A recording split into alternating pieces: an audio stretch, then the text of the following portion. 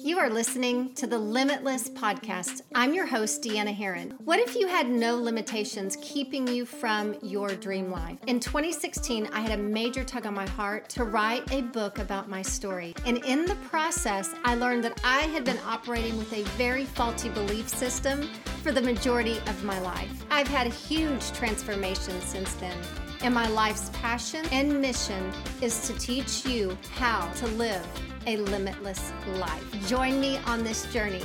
Let's get started.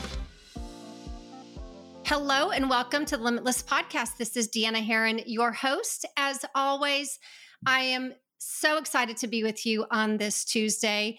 And I just want to give you an amazing kudos for the week. I appreciate you, and I'm so grateful that you are part of this podcast show. But more than anything, I appreciate the fact that you are growing and working on yourself so that you can become limitless in your impact.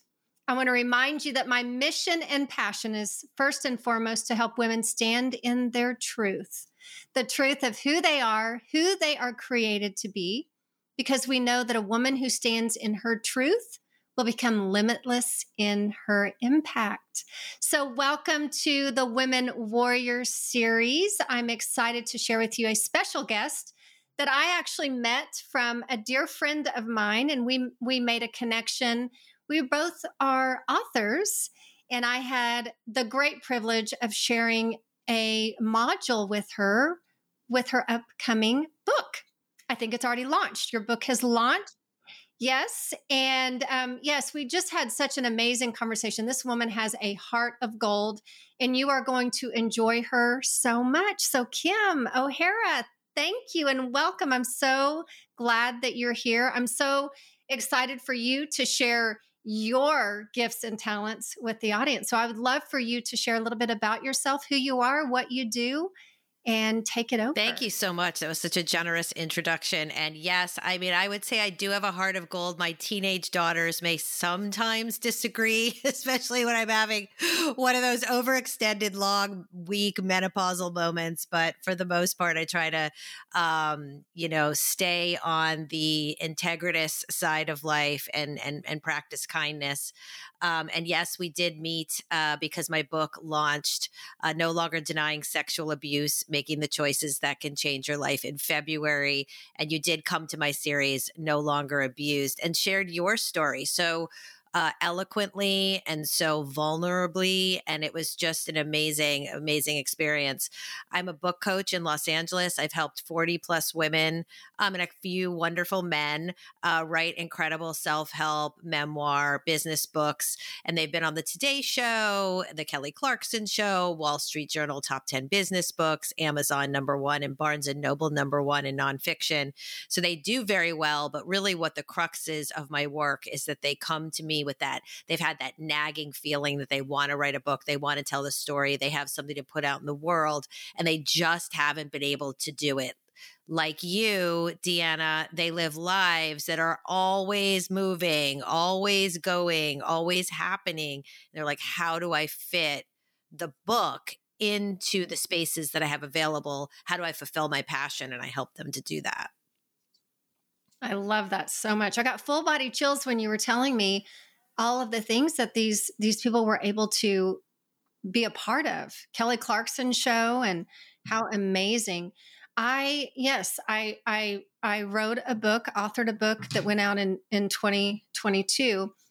But I don't know if you know this statistic, but someone shared the statistic with me of how many women want to write a book and how many actually follow through with it. Well, it's on my website.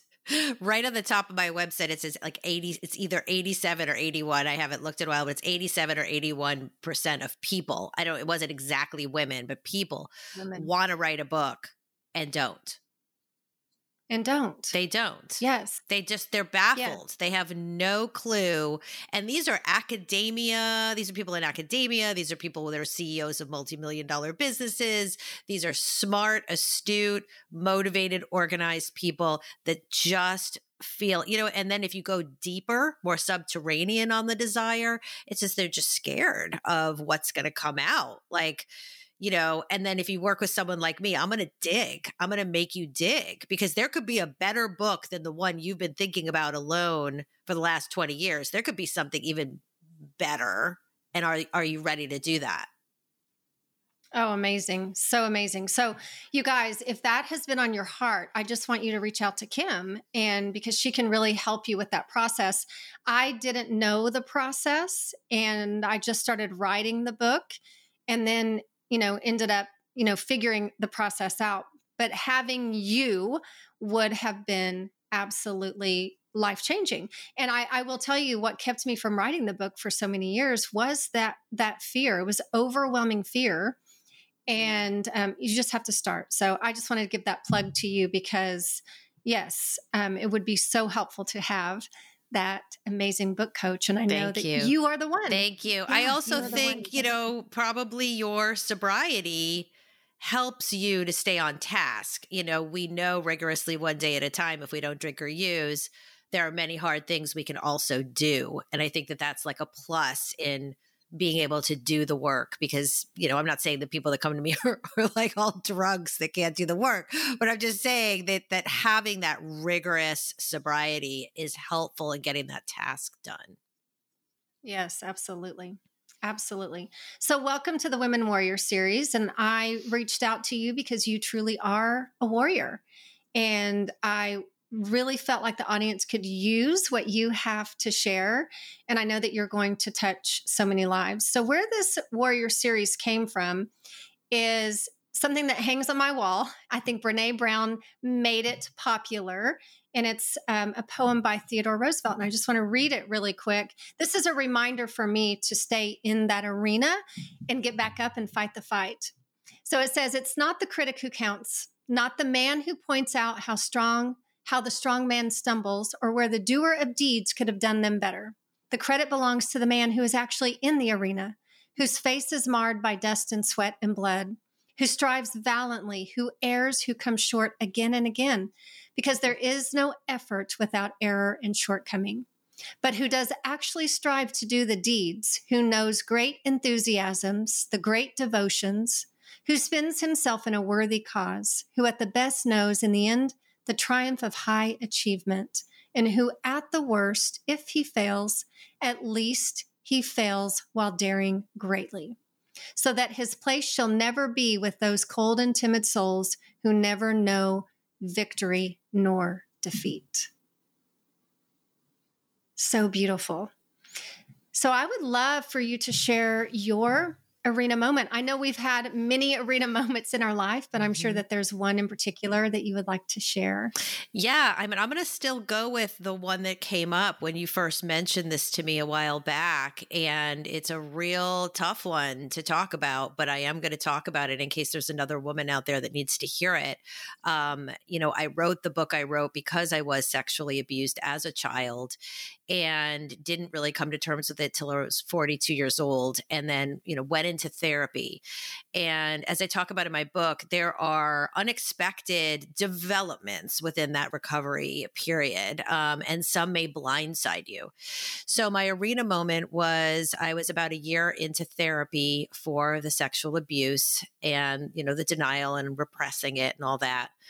And I had needed an appointment with an OBGYN for, there had been some abnormal cells in the cervical area. And I was told that I need to go do, I believe it was called an endometrial scrape. I can't 100% remember. I've got blacked it out. But I remember going to this appointment, and the minute I went totally alone, I think I fit it in between work and something with my kids. It's like what we do when we're, been abused. We don't take good care of ourselves and our bodies as we're recovering. We learn to do that. But at this point I had not understood that. And I knew the minute I walked into the room where the procedure was going to be done, and I saw this table of tools, medical tools, and she had terrible bedside manner. She was not warm. She wasn't I think she didn't know what she was dealing with, to be honest, so it's not all on her. And I had an all body no to doing this. And I just stayed silent. And I didn't say anything. And I didn't say, you know what, today might not be a good day for this. Stuff is coming up for me. I'm not sure. I didn't think about being invaded. I didn't think about the triggers. And of course, it ended up being horrendous, not because those procedures hurt particularly a lot, is just because of the medical invasion. I barely got out of there. I almost passed out in the hallway. They gave me some juice. I made it down in the elevator. I remember just praying the whole way down in the elevator that I didn't black out, vomit, or have a nervous breakdown with these people in the elevator. And I got to my car and I called my therapist and I cried like nobody's ever cried before for an hour in the car with her. I could not, I had so much built up body shame and body memories had been triggered by this procedure. I was blown away. So what does one do after something like that? I think that you asked, what does one do in terms of lessons and what do you learn?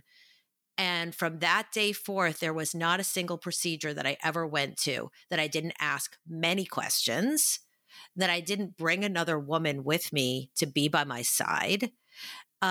If I felt anything come up that was that same setting, I went to get an IUD a year later and within seconds knew this was not going down and just completely stopped the procedure and never got an IUD. There's certain things that we maybe aren't going to be able to surmount in this lifetime recovering from abuse. But what I did work on was how, if I need a medical procedure that is dire, am I going to set myself up for success so I feel like I'm taking care of my body, I'm safe, and it's not connected to the abuse. Yeah, so important. And I want to just circle back to that one particular point, because you said you got that full body no. Mm-hmm. Yes. And, so many times I think as women, we don't sit with that feeling and acknowledge and trust ourselves, and we trust the medical professional. And I'm not saying anything about medical professionals, because it could happen when you're in the grocery store. It could happen when you're in your car. It could happen when you're having a conversation with someone. But that full body no, we have to learn to listen to that, because it's always right. That's right. It's true. Yeah, and it's true. I've been in that situation so many times. It keeps me from acknowledging my truth is the fear of what the other person is going to think. Right. And being ashamed, like, oh, we're overboard, or we're being over dramatic, or jumping to conclusions, and it's not trusting. I think it was so early in my recovery. Today, almost 10 years later from that, there's no way you're coming anywhere near me with any kind of object or anything in any medical space. I did have a situation with dental work during the pandemic that threw me for a loop. I hadn't had any dental work since I had gotten sober and since I had entered this recovery period. And the needles, they had to put so many shots in my mouth that I did almost have a slip in my, I guess I'd say I did have a slip in my sobriety, because I tried to get some Valium from the dentist, and the dentist was like, we don't give out Valium. We only give out Tylenol. And I was like, oh my God, I'm like hustling the dentist for drugs. Like, this is really bad. Then we grow, we go, okay, like there's more to learn. There's more to do. No shame. And I tell that story all the time for anyone that feels like they're supposed to be there, like recovered. We're always in recovery. That's the best part of life. It's like, what can I learn about myself today? What can I be like, wow, that I still have some maneuvers in me, Yes, exactly. Exactly. Yeah. And it's just a learning process, but just learning to love and trust ourselves. That's right. In that moment. Yeah. In that moment is so powerful. Yeah, it's very true. And if we don't tell these stories, then, I mean, what's the origin of Me Too? If we don't tell these stories, then we don't have other people go, oh my God, that's exactly what I feel. I write a column now that's 3 times a week called The Inner Circle. And I call it the dumpster fire of human fragility, because that's literally what it is for me when I sit down and write. It's what has gone on in my mind on that day that I am so sure someone else is experiencing that they do not know how to communicate. I have the gift of communication on the page. I love to write. I can sit down and write for hours. I can write stuff fast. My brain thinks really fast. My brain goes to my fingers really fast on the computer. And so I'm able to share that in a column 3 times a week. And it's such a blessing. It really is, to use your greatest gift, whatever that may be, to help people out in the world. Yes, that is a gift, because I don't have that. I'm fully aware at this point at 53. I'm like, okay, I'm finally acknowledging it is a gift. Yeah, that's amazing. Yeah, because I have to sit. What am I going to write about? What am I going to write about? So that's pretty cool that that's your gift. Yeah. So through that experience, you learned to listen to that full body yes or no. Yeah. What else have you learned through that experience? Just having a voice and speaking up and saying this isn't okay for me. I think that the area that's been the lightest, or let's say the slowest progression, has been in romantic relationships. I have really struggled to understand when something's just not working or something's just not right. I think, well, let's just keep going, because I want to be the one that just like is loyal and sticks.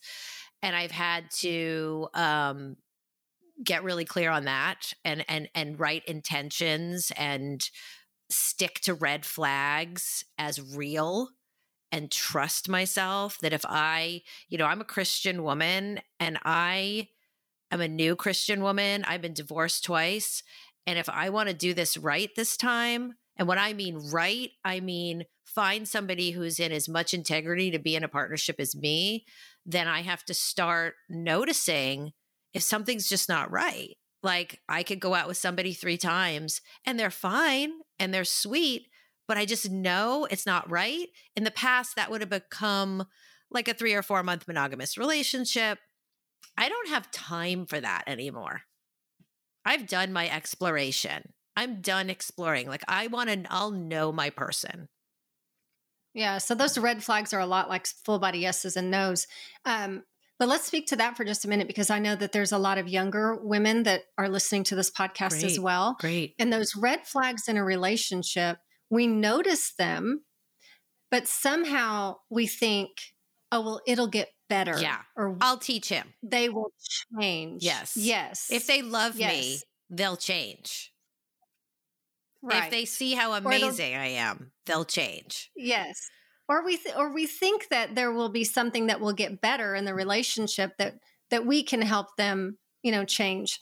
Has that ever happened in any relationship? I have a note in my desk. I want to say what exactly it says. It's literally here on my desk. It says, I'm done with the healing men train. I'm off. The train has been parked in the station forever. I'm not here to heal men. I'm done. I am such an empath. I'm such an intuitive. I would find broken men. I can't. I don't have time. I am too busy healing me. I'm too busy spreading the word to like women and young women, abuse survivors. If someone's an abuse survivor, that's great. I don't necessarily need to have a romantic relationship with you. And I think that if you say it, let me just put it this way. What somebody says and does in the first sort of time you meet them, that's who they are. That's literally who they are. How you feel literally the first time you see someone or have an experience with them, that's real. You have to trust that. We're so much more intuitive that we know, but then we believe there's no possible way. And we're also impatient. So we want what we want, and we want it now because we want to get it off the list. Getting a romantic relationship off the list is not the way to go. Yes. Yeah. But we don't trust ourselves. We don't trust our own feelings and emotions and that intuition. So when you guys, I really want you to understand this. When you feel that red flag or you see that red flag, trust it. Yes. Because it doesn't go away. It actually gets a lot worse because when you, yes. Sorry. Yes. Yeah. Because when you first meet somebody, they're on their best behavior. And if there's red flags, run now. Run. Just go ahead and end the relationship. Right. And the reason why is like, I laugh about this because I've found other women that have done this. I'm a very I'm a pretty rational woman. And I let a relationship with many, many red flags go too long. And I ended up like practically stalking this person. I've never been a stalker in my life.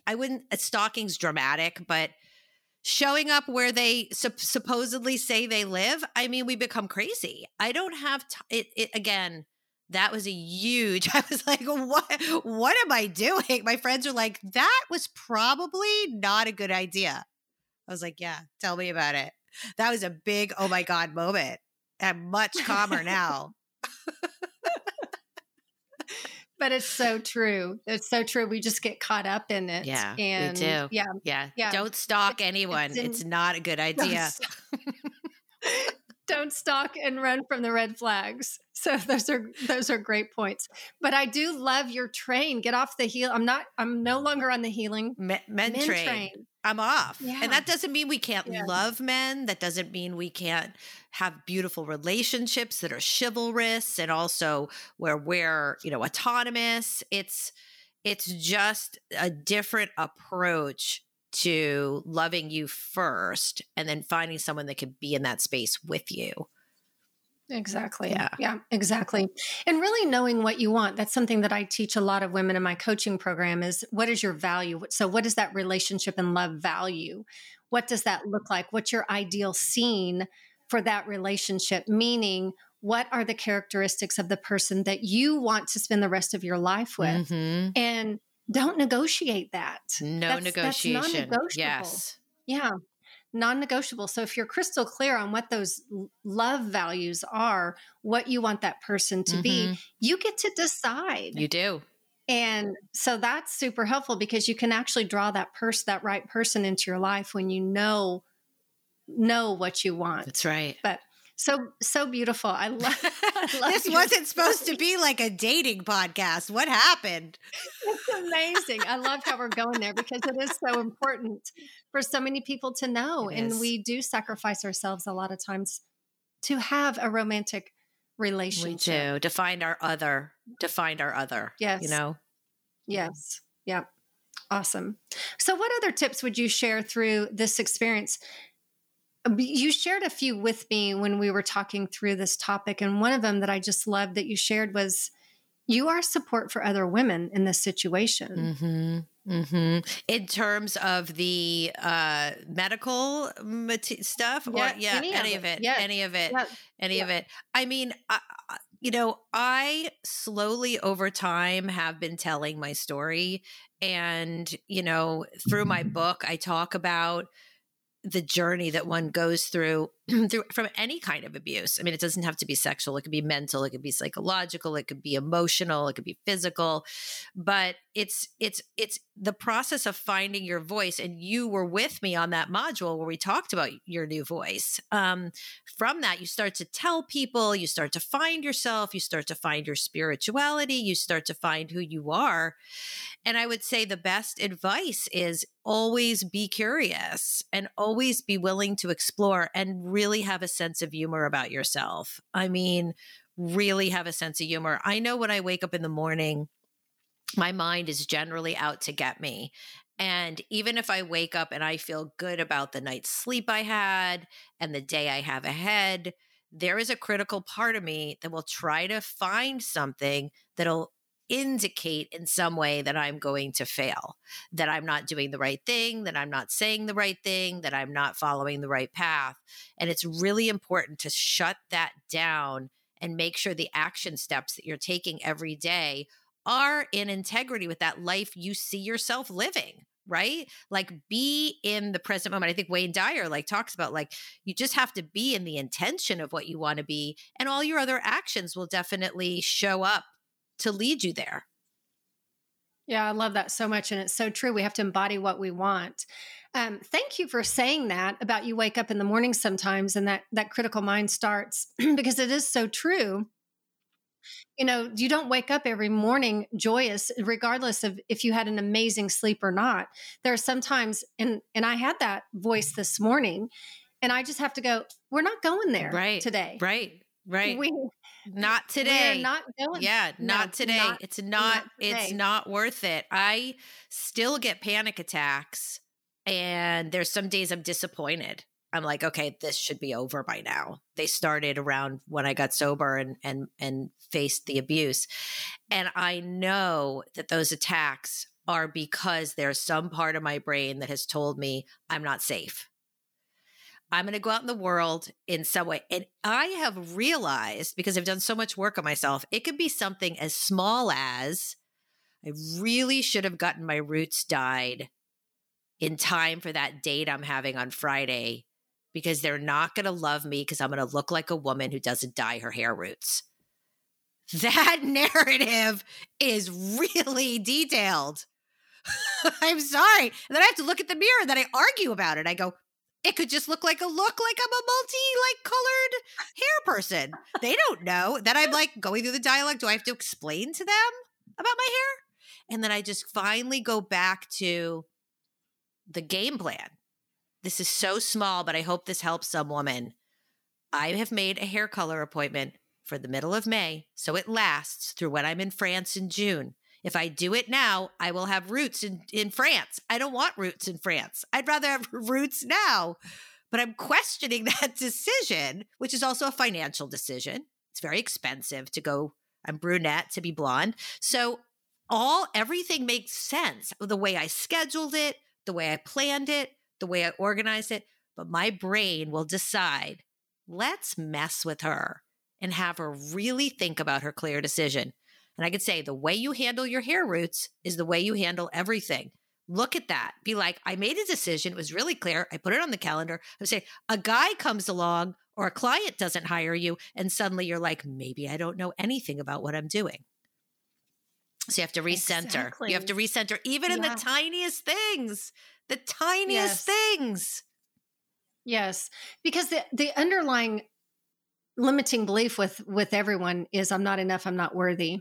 And I'm abandoned, or I'm not safe. So we all tell that story in a different way, depending on what our trauma was. But yeah, it's a worth issue. It's a not enough issue. It's an abandonment issue. It's an I've made the wrong decision. Like, I've made the wrong decision. I don't know what's going on. And I'll tell you where that comes from. When you're sexually abused, you have no idea what's going on, and no adult is talking to you about it. So your inner child, so you make adult decisions. Now that we're adults, you make an adult decision. And then at some point your inner child goes, I don't really know if we know what's going on. I think we're in trouble. I think this was a bad decision. I don't think you made, and you've got to quiet that inner child and say, we've made a really good decision. It's going to be okay. I see you. I hear you. I understand why you're scared, but we've got this. Yes. Yes, yes, yes. When that voice starts in the morning and I just say, you know what, we're not going there. And I just start breathing life over myself. Just the affirmations. You're enough. You are wanted. You are so powerful. You are wise. And I just breathe say those over and over into myself before I recognize, that is my truth. Those other things are not my truth. This is my truth. That's right. And sometimes it gets me out of the funk for the rest of the day. Sometimes it's 5 minutes. That's right. And you have to do it all over again. Sometimes it's all day long until you go to bed. Sometimes I go to bed and I go, oh my God, thank God. And then some days I wake up and I have no issue. It's just perfect. Right. Right. Wouldn't it be awesome if we had those days? And I'm so glad that you shared that, because so many women believe, successful women, authors, they have it all together, and they don't ever have any struggles, and it's not true. And that's why I wanted to start this podcast. And that is why I'm doing the Women Warrior series, is to bring truth to, the mind and the things that we tell ourselves that are not our truth. Yes. So thank you for being so vulnerable. No problem. That kind of came from, I fell down a rabbit hole last night on Instagram of watching someone's profile, who I will not say their name, but it's a very high profile women leader, kind of in the coaching, kind of in like the, you can be more than you can be space. I could not find one post where this woman was like, without her perfect hair, without her perfect makeup, and I am not shaming her at all. She gets to do, God bless her for doing that every day. But I just wanted one post, one where I don't know, just human. Perfect. Yeah. Right. Yeah. Yeah. And I unfollowed her because I couldn't find any authenticity.